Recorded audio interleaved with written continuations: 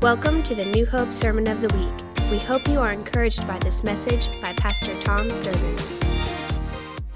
We have been in a series on shame. I'm going to depart from that slightly, but not entirely. I want to build a segue.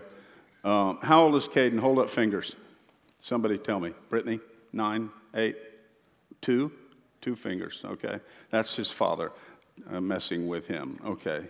How old is he? Tell me the truth. How old is he? 11. Oh, 11. 1 finger on each side. 11. There we go. Okay.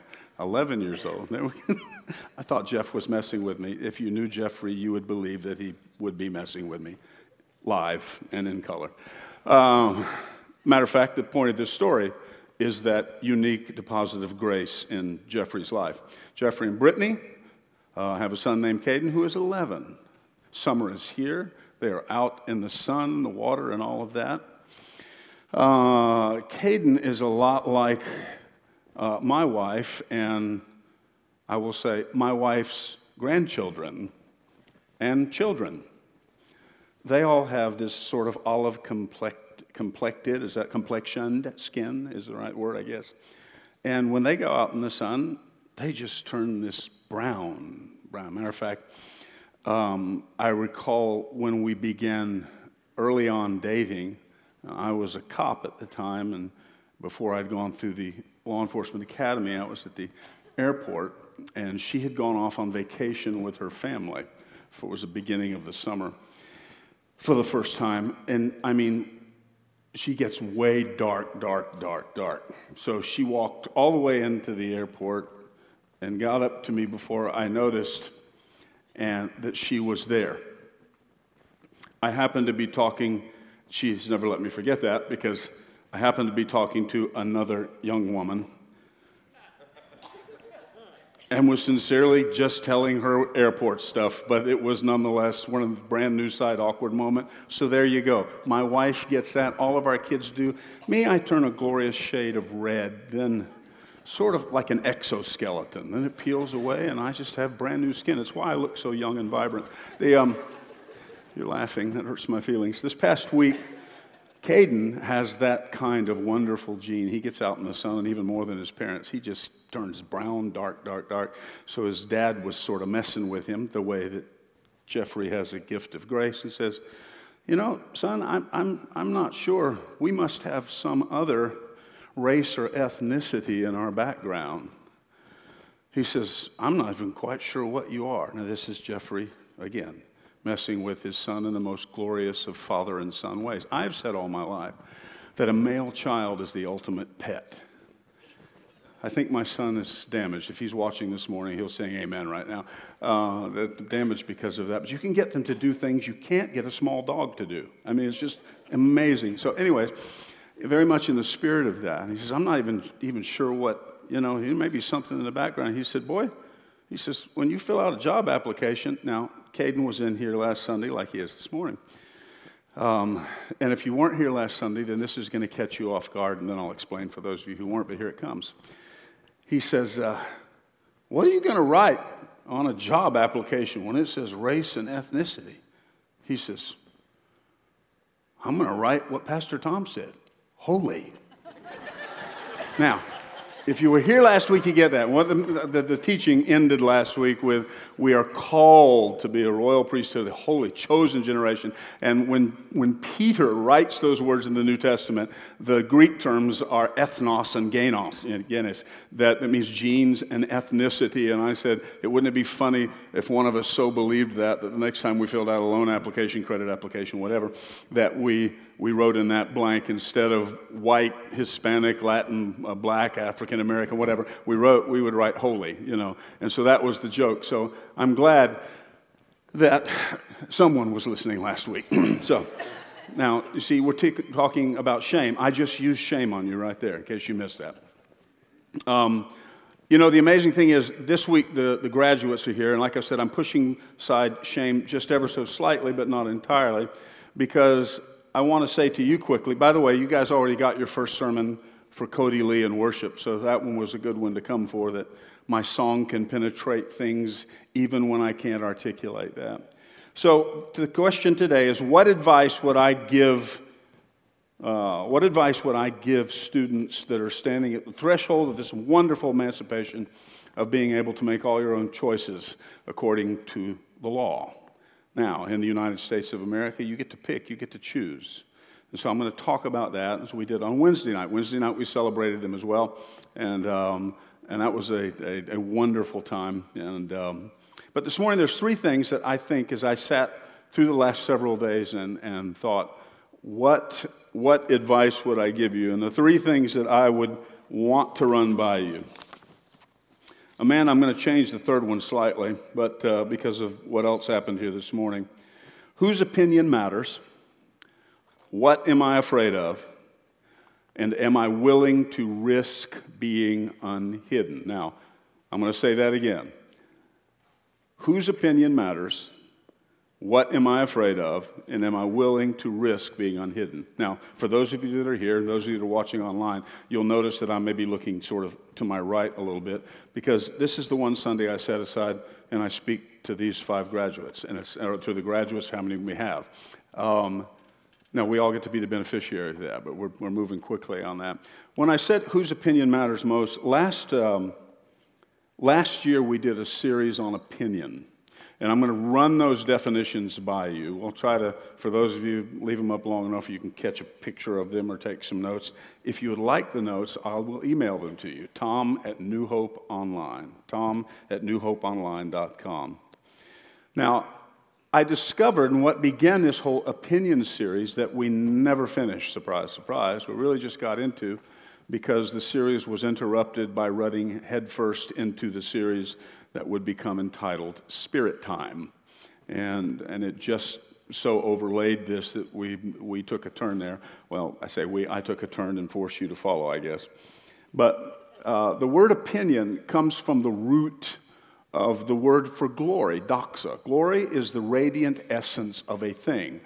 The essence of a thing, God's glory, has the ability to radiate, live in, and just shine out through who we are. And it shows up at the surface of our skin in 1,000 ways. But strangely enough, the root meaning of the word glory is the word opinion. At the very root of it, and it developed over time. So our working definition of glory is, listen, is God's self-opinion imparted to me. God's self-opinion, that is the essence of God, and his opinion of himself is imparted to me. And that opinion is without limitation. How does he transmit that? He transmits that by way of the Holy Spirit, who lives in us from the moment we say yes to Jesus Christ and invite him to be the Lord and Savior of our life. In fact, let me skip ahead just a moment. Amanda, if I could have 2 Corinthians chapter 3, verses 17 and 18, watch these words right here. Now the Lord is the Spirit, and where the Spirit of the Lord is, there is liberty. But we all, with unveiled face, beholding as in a mirror the glory of the Lord, are being transformed into the same image from glory to glory, just as from the Lord the Spirit. The Spirit living in us does this work of glory and transformation.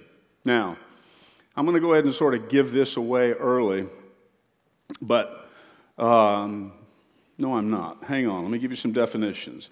Sin, then, if we're using this opinion phrase, sin is finding my identity anywhere in anything other than God's opinion of me. Would you say that with me? Read it off the page. I want everybody here to especially read it, including our 5 graduates, but you're going to help reinforce that. Here we go. Sin, finding my identity anywhere in anything other than God's opinion of me.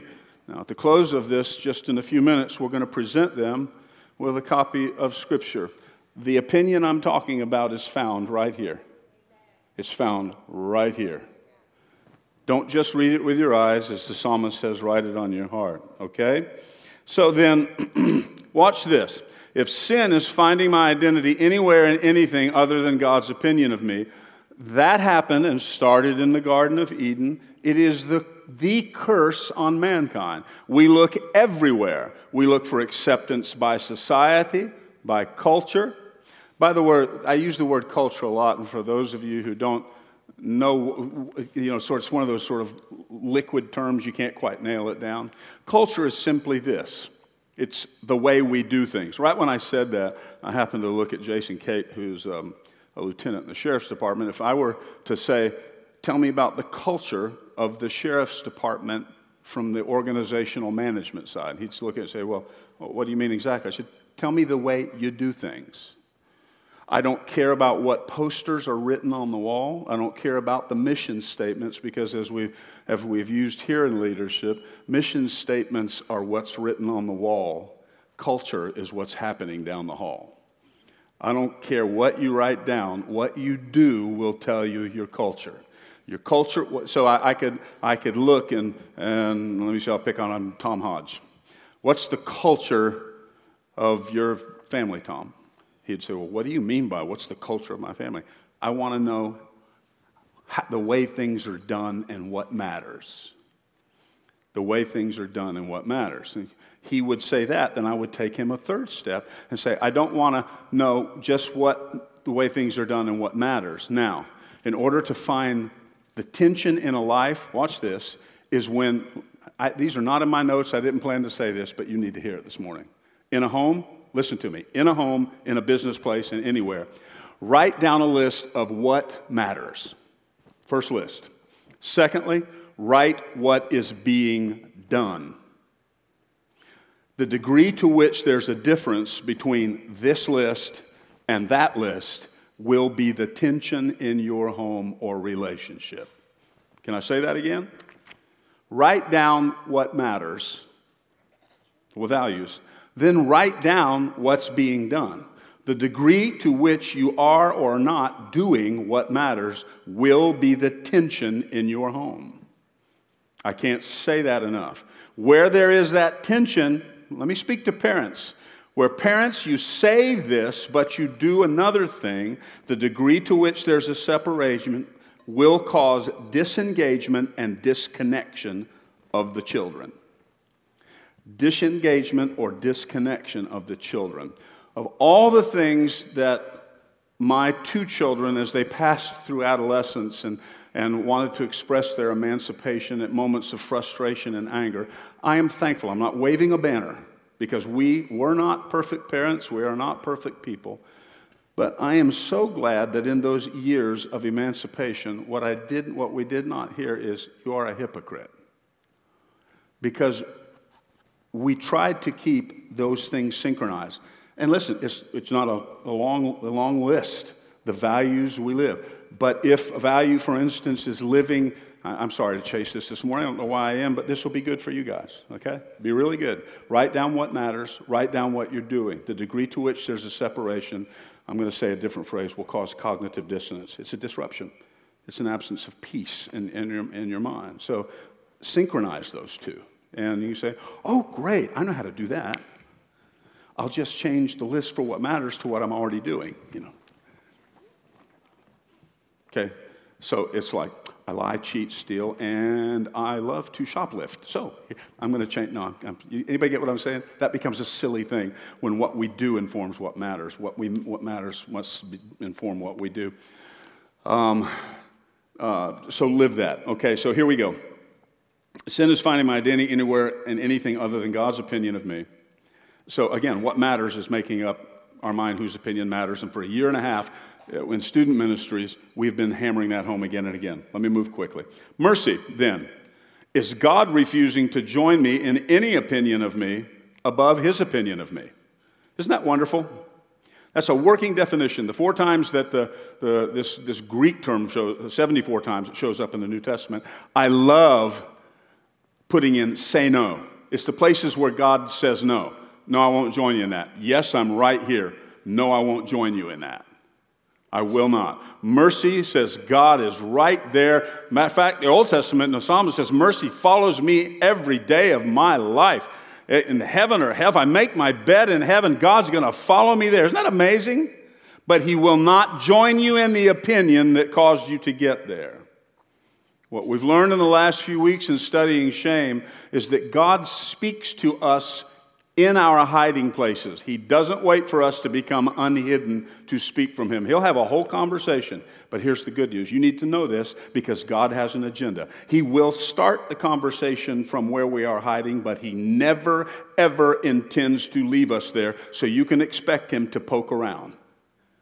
He will gladly begin the conversation there, but he never wants to leave us there, okay? Mercy is God refusing to join me in any opinion of me above his opinion of me. Now, watch how then confession, this is a wonderful term, and homologeo means to say the same thing as. That's the word confession. Watch how this makes sense. Let me back up. Sin is finding my identity anywhere outside of God, of God's opinion. Mercy is God refusing to join me and reinforce and empower any opinion of me above his opinion of me. Then confession is the moment at which I embrace God's opinion of me above my opinion of me. How many know that's closing the gap? Okay. But confession is sort of a mental, spiritual assent. Yes, Lord, I see where I am, and it's separated from your opinion of what I can be. So I'm embracing your opinion of me, but then repentance is the first act and evidence of God's opinion replacing my opinion of me. In other words, I act on it. The word repent means to turn and go a different direction. Isn't that wonderful? I want to give you one more word, judgment then. Watch this. How many know that we serve this God, sits on a throne, very big, probably gold, huge. He has a long gray beard, lightning in his eyes, lightning bolts in his hand. They're labeled judgment, and he exists for the opportunity to get to fry us with one of those. Praise God. And he's probably going to hit you first. That is not God. And that is not what judgment is. Listen, read it in context, this wonderful term. Judgment is simply God allowing me the choice of living in my opinion of me above his opinion of me. That's what judgment is. There's nothing worse than that. Or I say, no, God, I'm not going to accept your opinion of me. And he says, okay. I won't force my opinion on you. You can walk in your opinion. It's a legal term. I'll allow you to walk in your opinion of you. As a matter of fact, the times, here, students, the times in your life when most often, and I can make the exception to the rule, when you will find, God, why did you do this to me? At some point where you are will have been brought on to some degree by a choice. Okay? Now, that's not the end of the story. There's a lot more to go with that because for many of you here, I just heaped some shame on you. And let me give you one example. In talking to couples that you're married and you're 10 or 20 years into a marriage and you find that it's just been a struggle, there's this point of irritation, and you say, Lord, I don't understand this, and I am not here today to say, well, you made the choice. For some, that is the case, that there was every voice in the world saying, no, don't do this, but that's not the majority of the time. See, because you can really begin seeking God, walking with God, two people make a commitment, and then at some point, see, each person still has the power of choice, and where that one may veer off the path while you stand in covenant, you will incur the penalty and the reality of that. And to that extent, that really, you didn't ask for it.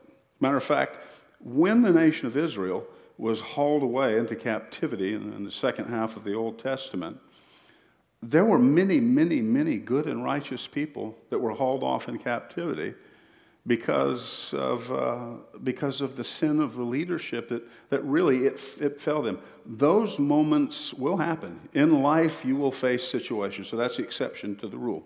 Okay, now to the things.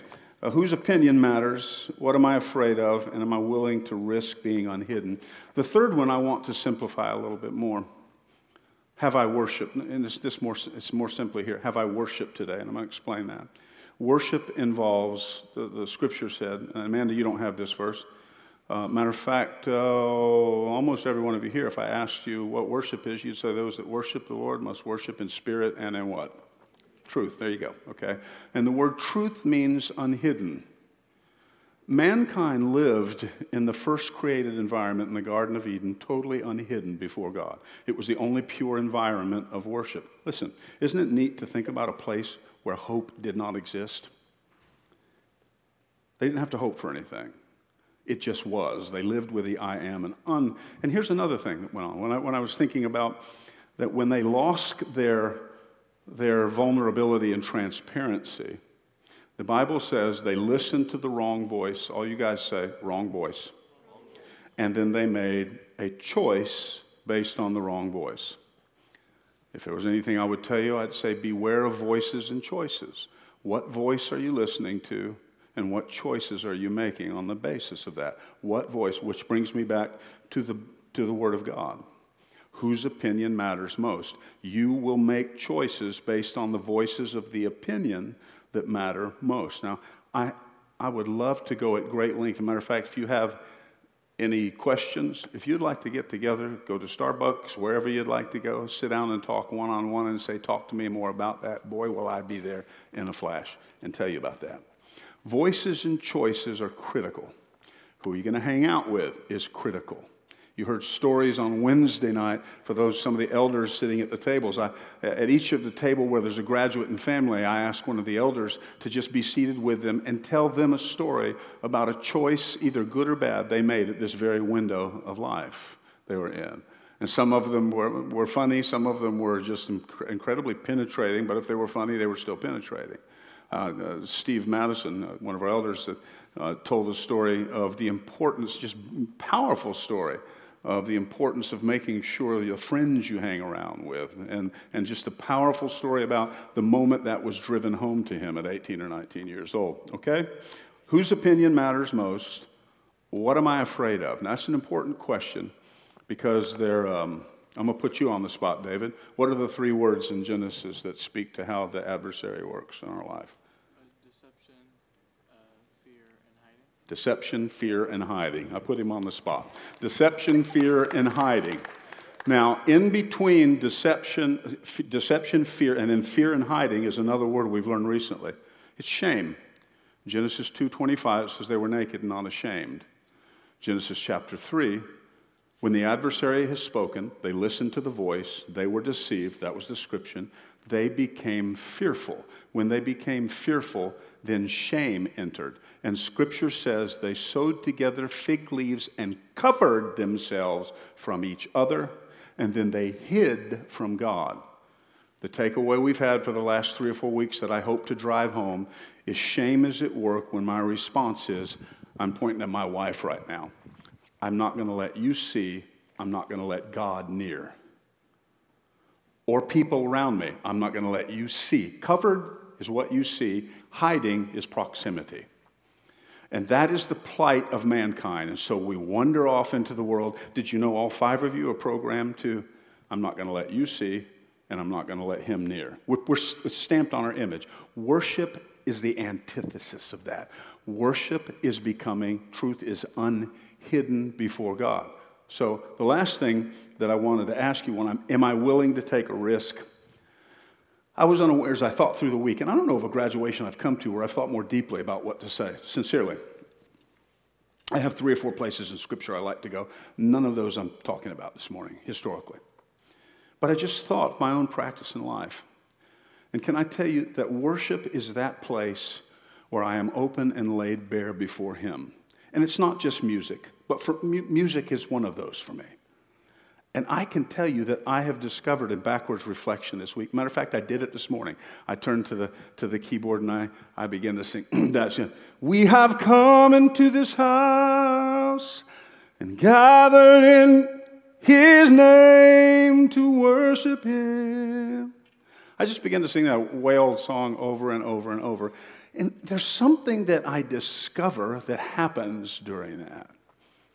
It sort of equips me for the moment, and here's why. So if I were to say this to you, I'd say it to everybody in the room. I've never said this before. So the 3, here we go, okay? Whose opinion matters most? What am I afraid of? Have I worshiped today? Because we will find ourselves, listen, the word risk means vulnerability. We sow, remember, they sowed fig leaves to hide their vulnerability, transparency from one another and then from God. But if I will start with God with my vulnerability, I am willing to take a risk. Why? Listen, I've mentioned this in passing, and I want to apologize to some extent, but I'm not going to this morning because earlier Laura came up and told you about our children's worship and arts camp. Studies show that the push towards creativity, it begins to stop. Hans and Tracy, you guys being educators, I'd love for you to chase this down through your resources. Around the 3rd or 4th grade, parents, you'll recall that they quit sending home pictures of drawings and whatnot. Because around 3rd or 4th grade, you can, when you're in kindergarten and the 1st grade, you can draw a picture of a purple horse with yellow spots and 4 heads, and it's like, oh, that is so great. But by the time you get to the 3rd or 4th grade, you're being pressed to deal more with a logical and measurable reality. And if you're still drawing horses with 4 heads and purple dots, even though they may look more like, it's like, that's just not acceptable. Don't do that. Our creativity is suppressed. By middle school, shame is full on. We're aware of culture. That is, what's culture in middle school? It's the way things are done. It's the values set forth. Do you have what's your hair, your clothes, the phone, whatever? There is full-on awareness of culture and full-on awareness of being shamed. Shame is who I am. Guilt is what I do.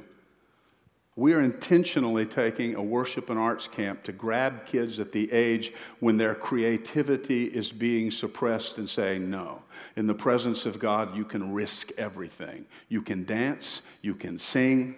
Did you know the majority of you who don't want to lift up hands or don't want to sing in this sanctuary, that includes me?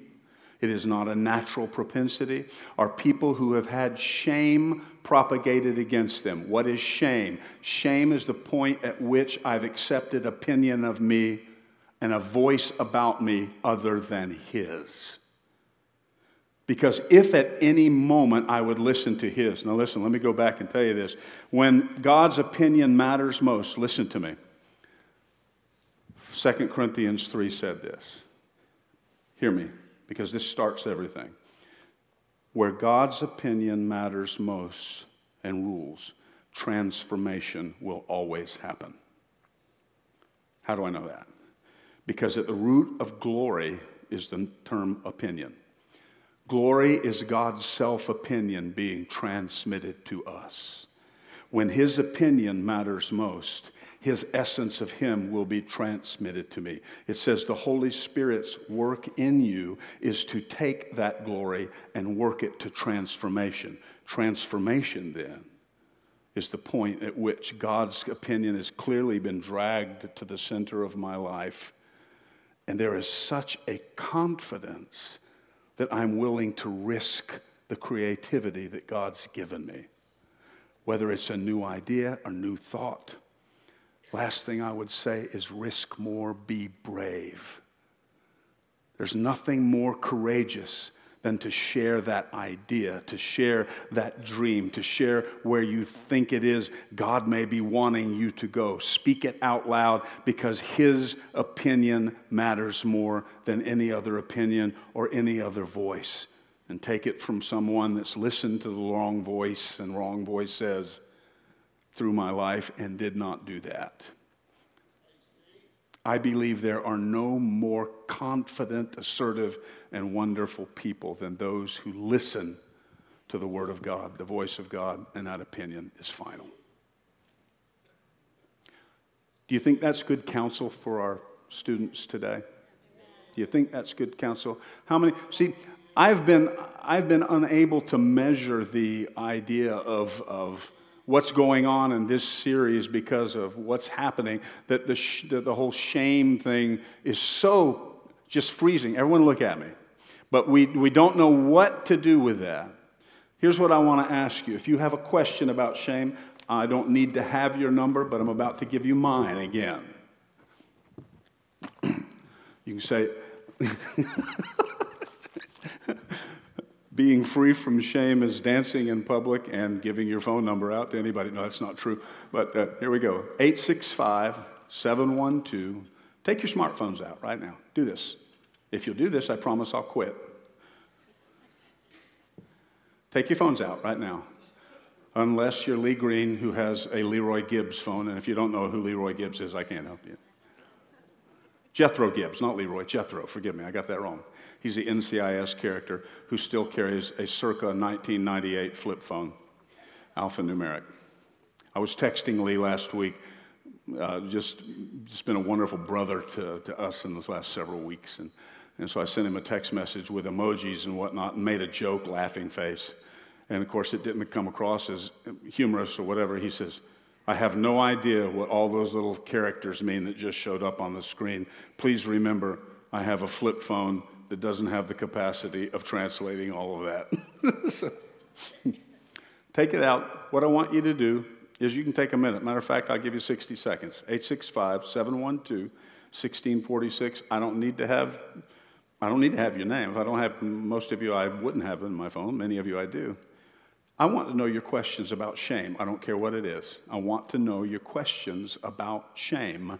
This is a pervasive topic. We're still going to do several more weeks on it, and then we'll push the pause button. But it is just so pervasive, okay? We're going to pray over our students today that they will be shame-free. Would you guys? Thank you for joining us for the New Hope Sermon of the Week.